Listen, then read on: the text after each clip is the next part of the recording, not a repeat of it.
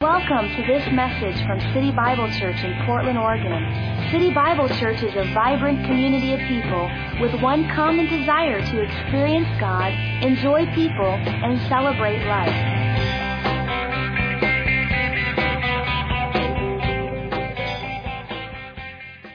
We've gone through 21 days of fasting about momentum and emptying ourselves and breaking off some paths and an anointing service over everybody's life. And we're starting the year so incredibly well. Just a great spirit of faith and a spirit of vision is upon every person's life. And I can feel that upon you. So this can be one of the greatest years of your life.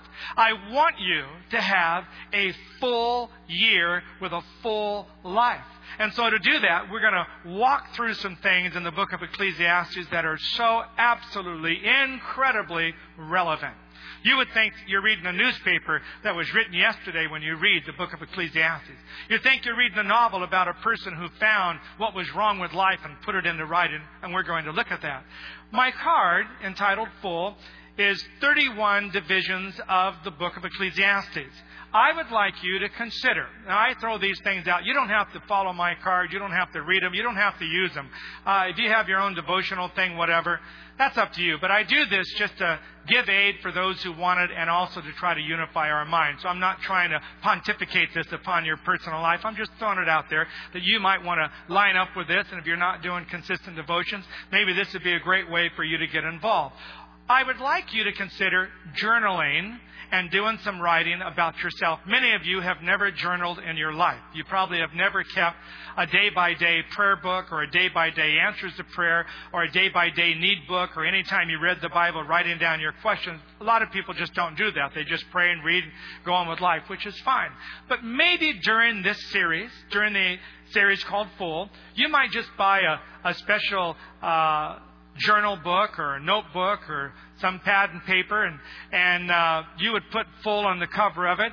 And for the next 31 days, and maybe for the next 62 days, you would journal with me as we preach through the book of Ecclesiastes. It'd be very easy to do. You would simply take number 1, and you would read the first 11 verses, Ecclesiastes 1, verses 1 through 11.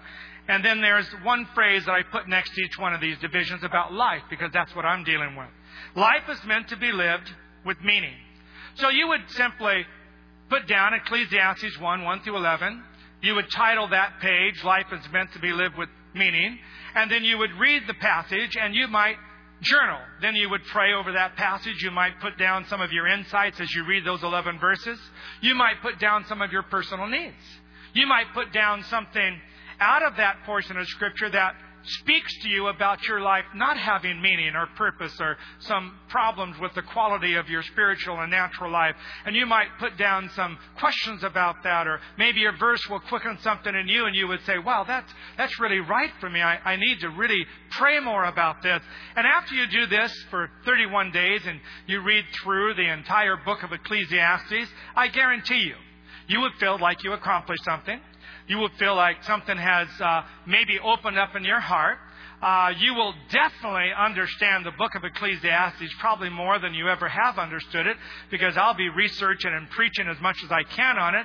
You'll be reading it. The Holy Spirit can weave the two together, and out will come some wonderful things about your life on how to live a full life. Now, with that, if I asked you this morning, which I'm going to do you have a pen and paper? If I asked you this morning to do something with me, and you did it, which I hope you do, and I asked you this question: what have you learned about life in the last 5 years?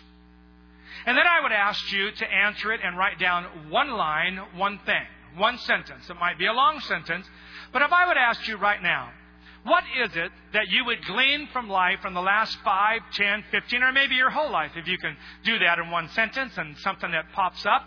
What have you learned about life that you can put your hand on and say, I have learned it's easier to forgive than it is to have bitterness? Well, that would be a great thing to learn. I have learned it's better to keep your friends than to always find new ones. Well, that's a little hard to do. I have learned that when I'm at peace with God, life seems to work better for me. Whatever it might be. What have you learned about life in the last 5 years? Would you right now write down one thing that you have learned? Try it. Okay, 1, 2, 3, go. If you don't have anything to write on, just write on your heart and say, well, what I've learned is I make a lot of bad decisions when I don't get enough counsel. Well, that's something to learn and write down. You would write down maybe one thing.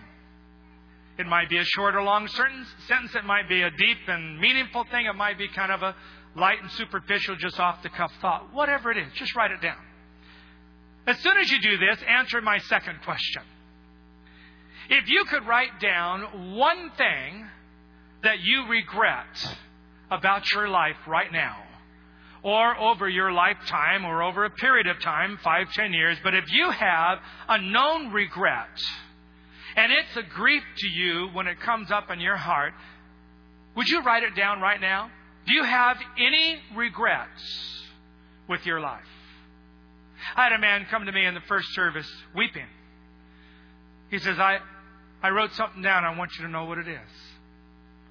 And then he told me what it was, and it was very touching. It was very, you would never think somebody would have that kind of a regret.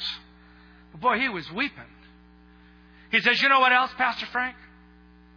I regret that I've never taken seriously what you taught this morning. My glass is half empty most of the time. And that's the way I live. I know better. I've told other people not to do it this way. But I get an attitude, my glass gets half empty, and I go through life half full. And I know that what you preached this morning is for me. And as he began to dump his heart out and just weep before me, I felt so moved for this man and other people that I've talked to almost every service about their regrets or their life or half full or half baked or where you're going or what's going on or satisfaction level or enjoyment. Are you really enjoying your life right now? Would your life be so categorized by fulfillment that people know it because you wear the smile, you have the step, you have the look, you have the attitude, you have what it takes just to enjoy life? No matter how life has thrown you the curveball or done some surprises for you, you absolutely just enjoy life and you're full in your spirit because God has graced you. Where are you with life? Your regrets and some of the things you've learned. Let me read you some things some people learn from life. Some of these are humorous. From a 6-year-old child to a 95-year-old person. These are some things they said they learned in life. The 6-year-old said, I've learned that you can't hide a piece of broccoli in a glass of milk.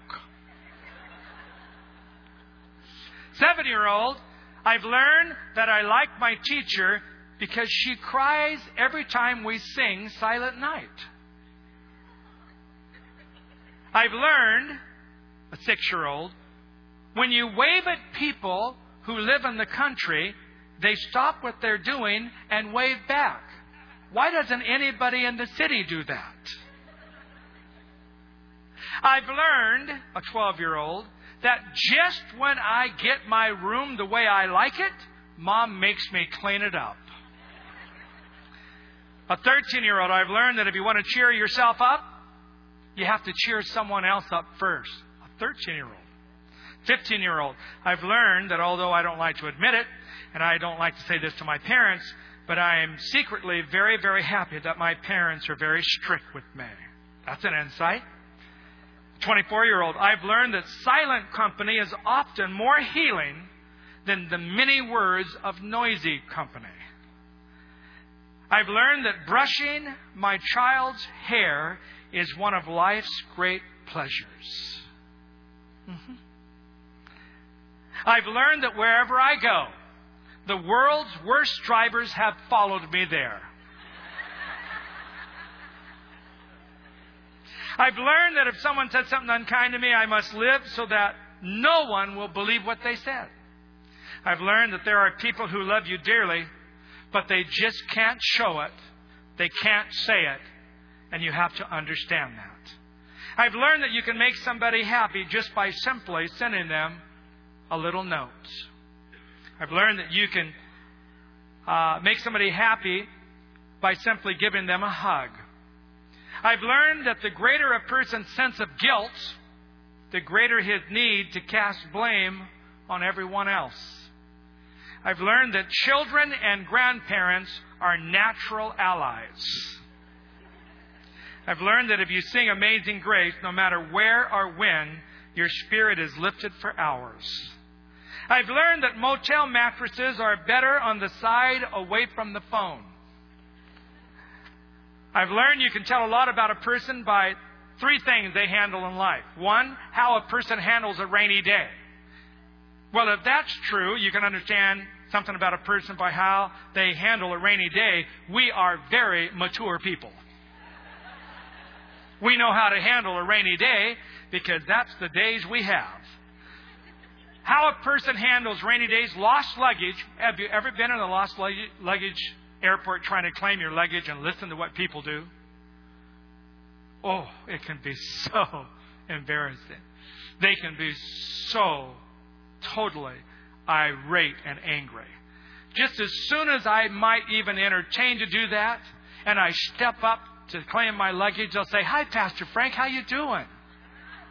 "Fine. Yeah, just looking for my luggage." All my anger leaves. All right. And how they handle Christmas lights that are tangled up.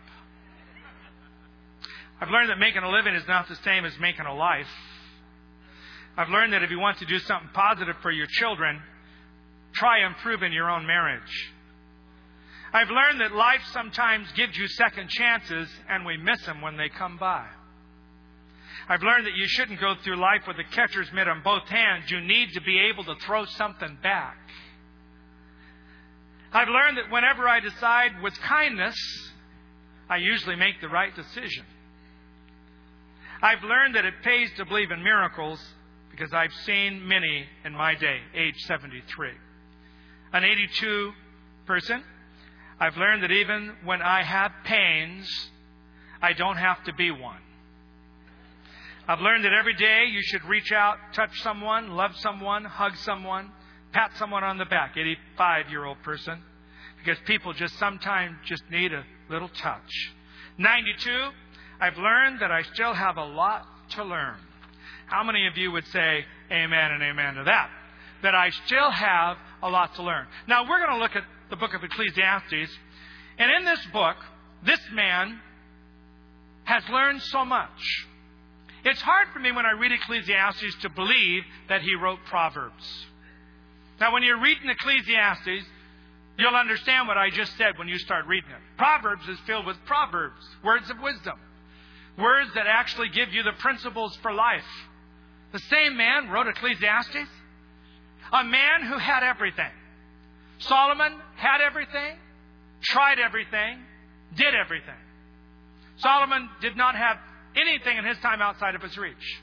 He went into the field of wisdom and knowledge. He went into the field of any kind of human pleasure. He went into the field of wealth and riches. He went into the field of military overcoming nations and taking their wealth and their people. He went into, you name it. This man did everything. He collected horses. Somebody bought him one horse, so he collected 1,000 of them and built special barns for them that were better than most people's palaces. He collected peacocks. He collected all kinds of jewelry. He collected coins. He collected wives. He had 1,000 concubines and wives. You would think a guy who wrote Proverbs would know better than to have 1,000 wives.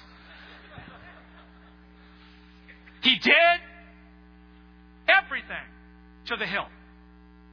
And yet his testimony comes back. With life, his vanity, vexation, and spirit is like chasing the wind. Even though you can have all the fulfillment you want down here, it doesn't do any good because you will still end up giving it to someone else and you will die an unhappy person. When you read Ecclesiastes, it's almost depressing. I warn you right now. But the words are wise, and we're going to take them from one side and the other and twirl them around and really check into what he's saying, because this man has some wisdom for us on how to live and how to live full. He uses a phrase in his book called life under the sun. He doesn't say life every time, but that's mine, life under the sun. He uses the phrase under the sun. Why? Because that's how he lived. Everything was in the natural plane and below. He didn't live above the sun. He lived below the sun. And that whole phrase becomes a revelation of how you and I are not to live our life. We are more than people who just live horizontally. He was so horizontal. that as he reached out with his life to go as far as he could horizontally, he fell off the deep end. He went as far as you can go with horizontal living, trying and having everything you can imagine, and there's still no satisfaction. He didn't do the vertical thing enough. He went so into the horizontal. American society is horizontal. American philosophy of life is horizontal.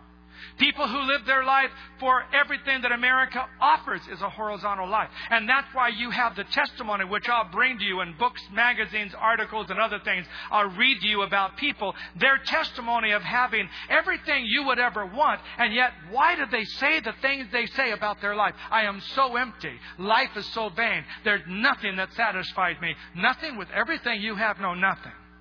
God wants your life to be full. Full in every way. What does that mean? Let's look at it. I'm going to give you 5 scriptures to start with. We'll build a foundation here. John 10 and verse 10. The thief, the thief is the devil. One of my favorite scriptures is this scripture, and it fits in with my series on full, filled, fullness, all the words that goes into this series. The thief, which is the devil, does not come except to steal. Now, just ask yourself a question. What is the devil stealing from my life? And to kill. If he can't steal it, he'll kill it in your hands. If he can't kill it, he'll mangle it. Destroy means so that it doesn't work properly anymore. That could be your conscience, your dreams, your faith, your ideas, your creativity, your joy, your laughter, your ability to enjoy people, your ability to enjoy job, your ability to enjoy future, your ability to serve other people, your ability to actually enjoy even the curveballs that come. The devil will mangle that ability so that he destroys your perspective, destroys your life, and steals from you the fullness that God would put into it. And this is why Jesus says right here, I have come that you may have. Now, hopefully you're looking at your Bible and you circle these scriptures as I read them. But Jesus says, I've come that you might have life. Turn to your neighbor and say, Jesus wants you to have life. Come on, tell someone. Jesus wants you to have life. Have life. Now, he didn't say, I want you to have salvation life. He didn't qualify it that way.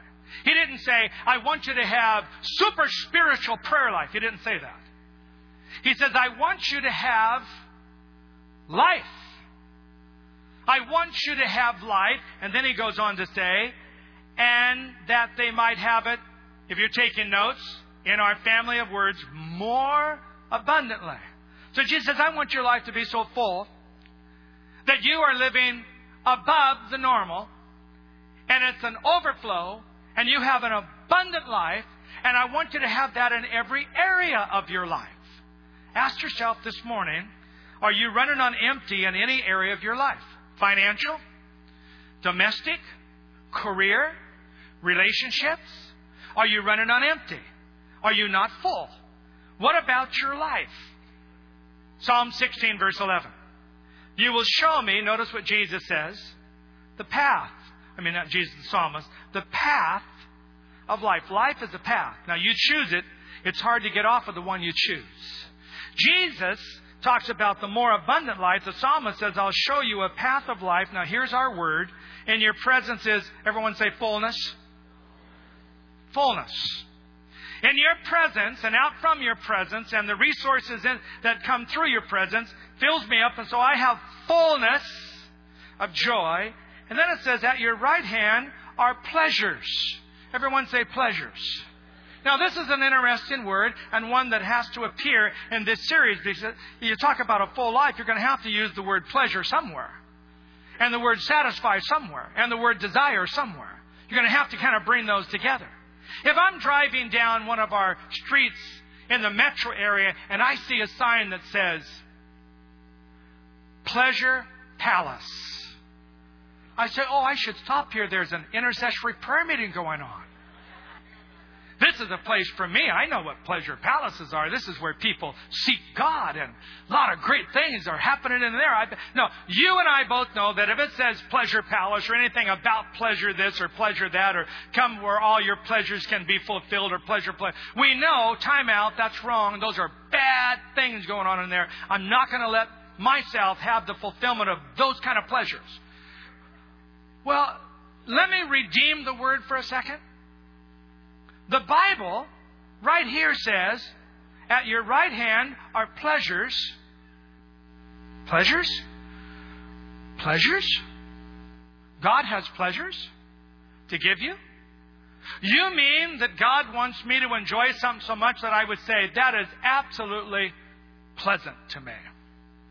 That is so good. I am fulfilled doing it in such a way it brings pleasure to my life.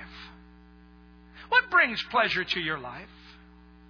It can be something that's innocent and right and non-sinful, but it's pleasant to you, and God wants you to enjoy that pleasant thing.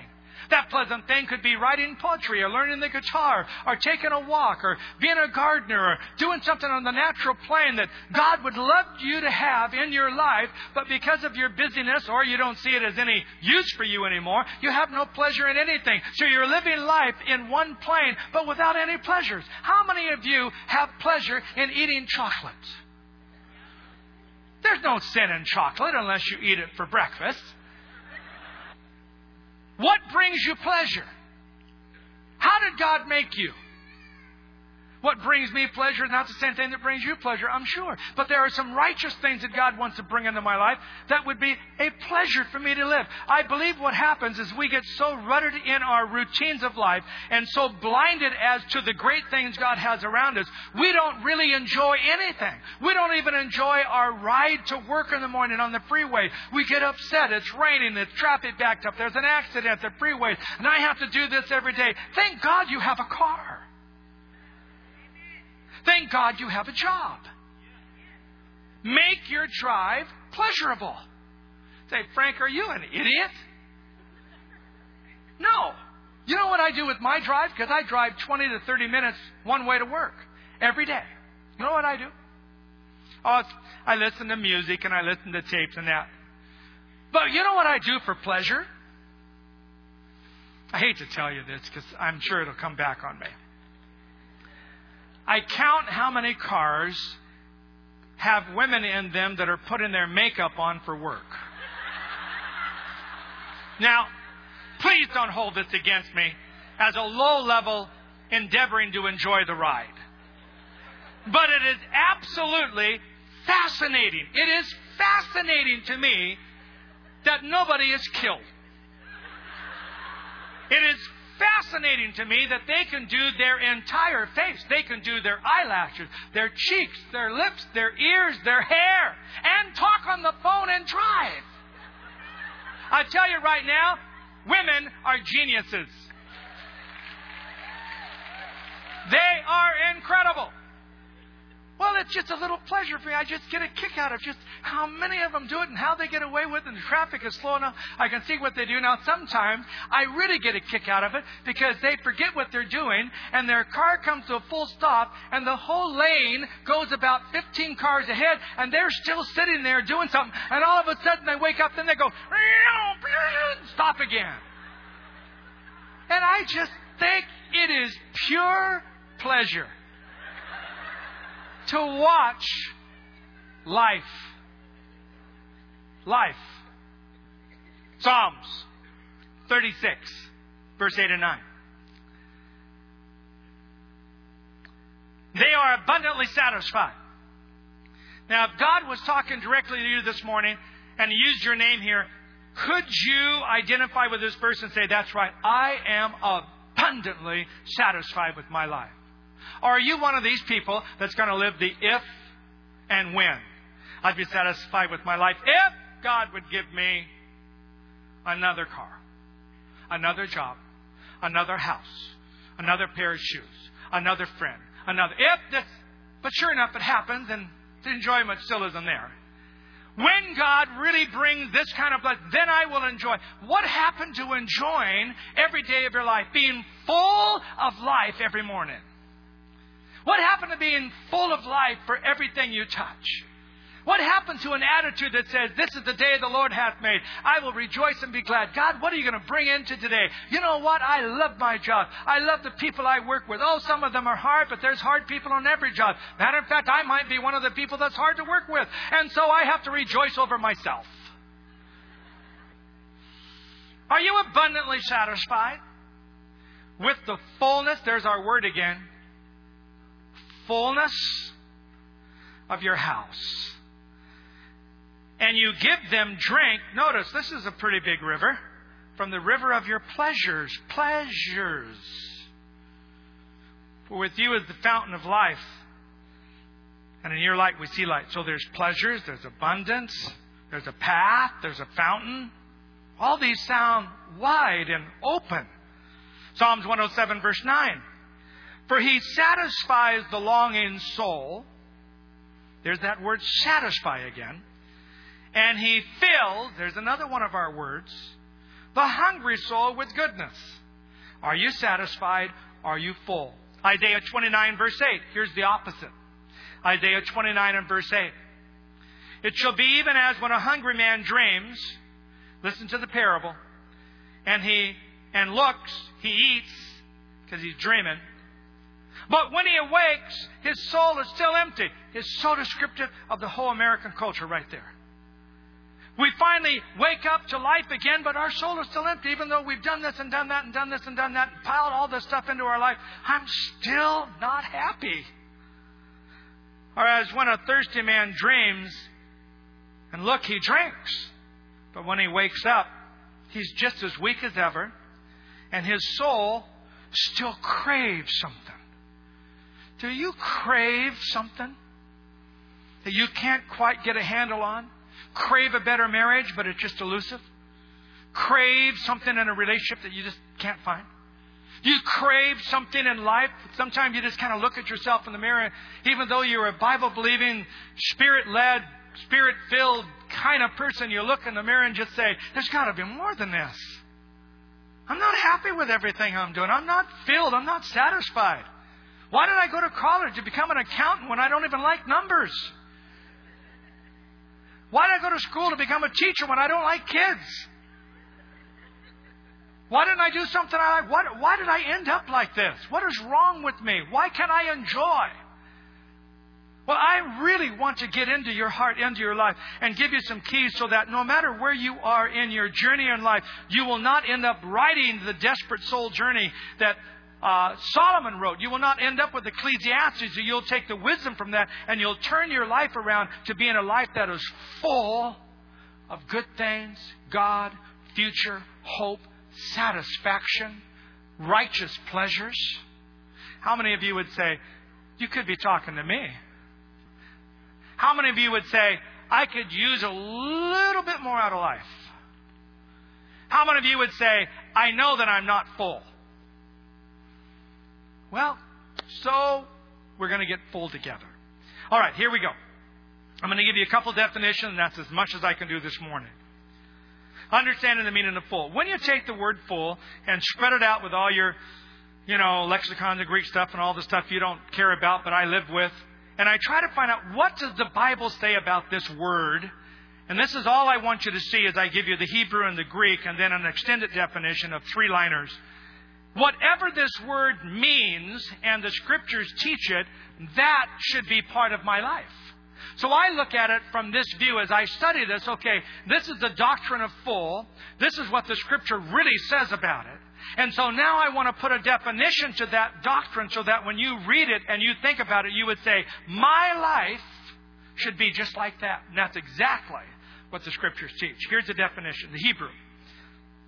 It means to fill, to be full, fullness, and satisfied completely. So the Scriptures I've read you for a purpose. The word full itself has the idea of something that satisfies you, and it satisfies you completely. You don't end up craving. You don't end up questioning. You don't end up kicking yourself when you're 70 saying, why didn't I live differently? Why did I let my life be so meaningless? Yes, I went to church. Yes, I didn't be a gross sinner and I didn't do the don't do things. But what about the do things I never did? Well, I don't want you to end up like that. I want you to end up saying, I did more than I ever thought. My life was so full. If I had to live it all over again, I'd live it the same way. I want to pass on this fullness to my children and my children's children. I want them to live their life. And when they finish to say, oh, it tasted so good. If anyone could have a life like mine, they would be so satisfied and they would be so absolutely overjoyed with their journey. Or would it be, I hope nobody ever has to live my life. I hope nobody has to go through what I went through. I hope nobody ends up the way I've ended up. I hope nobody shoots the arrow so short as I have shot the arrow. I hope to God my kids have enough sense not to work this job. I hope to God they don't end up the way I did with my bills and my debts and never did anything with my money and I never had any investment. I hope to God they've learned from my life. And that's one way to look at it. And if you're there, I'm hoping to change that into what has been half full or totally empty, into a life that is filled with some faith and some hope and some future and some principles, that you will not end up that way. That way you will end up by saying, my life was full and I pass on fullness to my kids and my grandkids in the mighty name of Jesus. Can I hear an amen? I want your life to be full of the right things.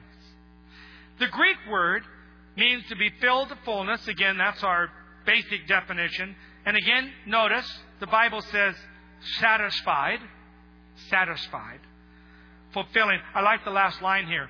It is the quality of a person's life. What is the quality of your life?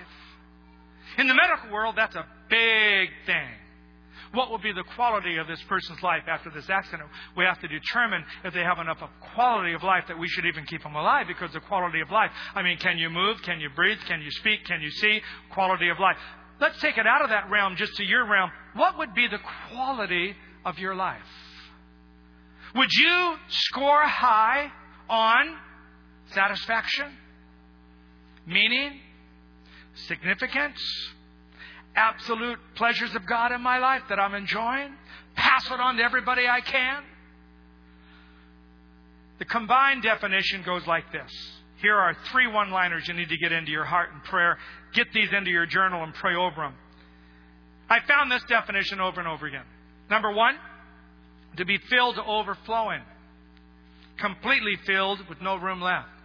God wants you to be filled to the brim with no room left. Actually, He wants you to live in an overflow. He doesn't want you to live just to have enough of the fullness to bless your own life. See, my responsibility for being full changed the day Sharon said she would marry me. The day that she said yes, in 1976 we got married, which is about 100 years ago. And so we've been married for 30 years. Well, my responsibility now is to do what? Well, when I was 0 to 26, I was consumed with filling my well, my hopes, my dreams, and having a fullness of life for my ministry and what I need to accomplish. Man, I'm on track. But then I take another person into my world. Now I have to have my well filled and stay full. And I also have to have enough overflow to bless my wife, to give her hope and to give her vision and to help her ministry and her talents and to give her time and to give her money for shopping. It's all part of the overflow. And so as I live my life, I can go to school and go to college and get my degrees and work hard every night and every day. And then when I come home, there's my wife. I have nothing left to give her. No words of encouragement, no words of direction, no words of overflow. There's nothing left in my spirit. I just fall off the bed or I become a couch potato and watch TV. I have no overflow for this woman. And so the relationship changes, because I have no overflow. When you are full of God and you learn what I'm going to say about living life under the sun and above the sun and in the sun, S-O-N, through the Son, the Lord Jesus Christ, and your life becomes full, you have enough overflow to make life fun and fulfilling for other people. You know, I have 4 children, and I don't say this to brag, because my kids are like your kids. They have needs and they have to grow up and they got to do everything else. But my kids like to hang out with me. You know why? I am fun. That's right. I'm fun. I can make a bowl of cereal fun. I can make cooking breakfast fun. I can make driving fun. I can put a spice of life into everything we're doing. I can make even the challenge we have with a diabetic child fun. That might sound weird to you, but what are we supposed to do? Live under guilt, live under fear, live under this whole regiment we now have to have with 4 tests a day and 3 shots a day and weigh all the food and every number counts? I mean, it's every day, all day long. It never quits. Either I can get under that and get mad at God. I'm a pastor, I'm a minister, I pray for miracles. Why don't you hear my kid? I can't live with this. I don't have time to have this kind of pressure. Or I can blame her for maybe something she opened her life to, which can't be blamed. She didn't do anything. Or I can blame the devil, or I can whatever. But it doesn't do any good. So what I have to do is I have to let fullness flow from me to that girl with that need in her life and make her enjoy her problem. So you know what I say to her? I say to Jessica, I say, hey, you know what is so awesome about this? What, Dad? You would be dead 100 years ago. That's what I tell her. 100 years ago, you would have been sick.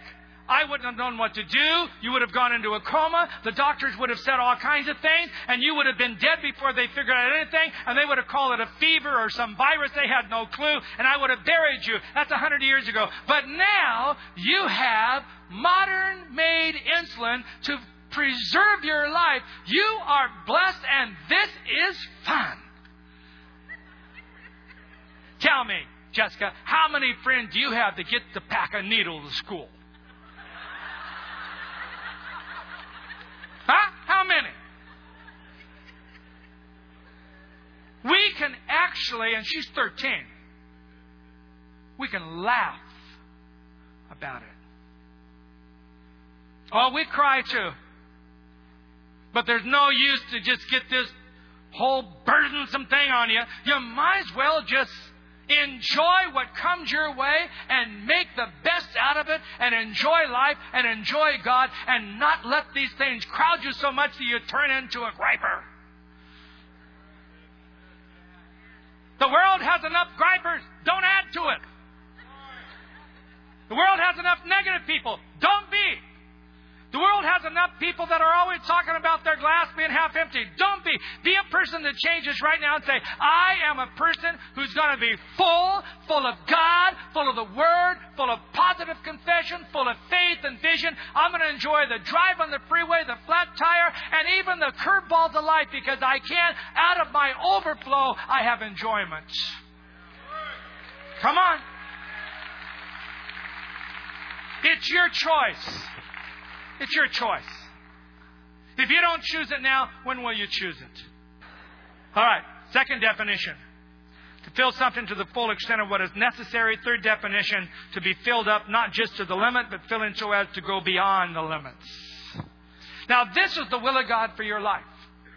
God wants to fill you up to overflowing. He wants you to have enough for you and everyone around you. And everybody that you touch in your job, everybody you touch in life, you have enough left to give them. He also wants you to be so full, even to the extent of what is necessary for you to live your life of challenges. He will fill that if you would open to it. And He wants you to go beyond the limits. Trade in your 5-gallon container for a 10-gallon container and for a 50-gallon container. Let your life get larger and bigger in mind, spirit, and soul so that God can fill you with more. Don't be satisfied with your level of life. Go on to something larger.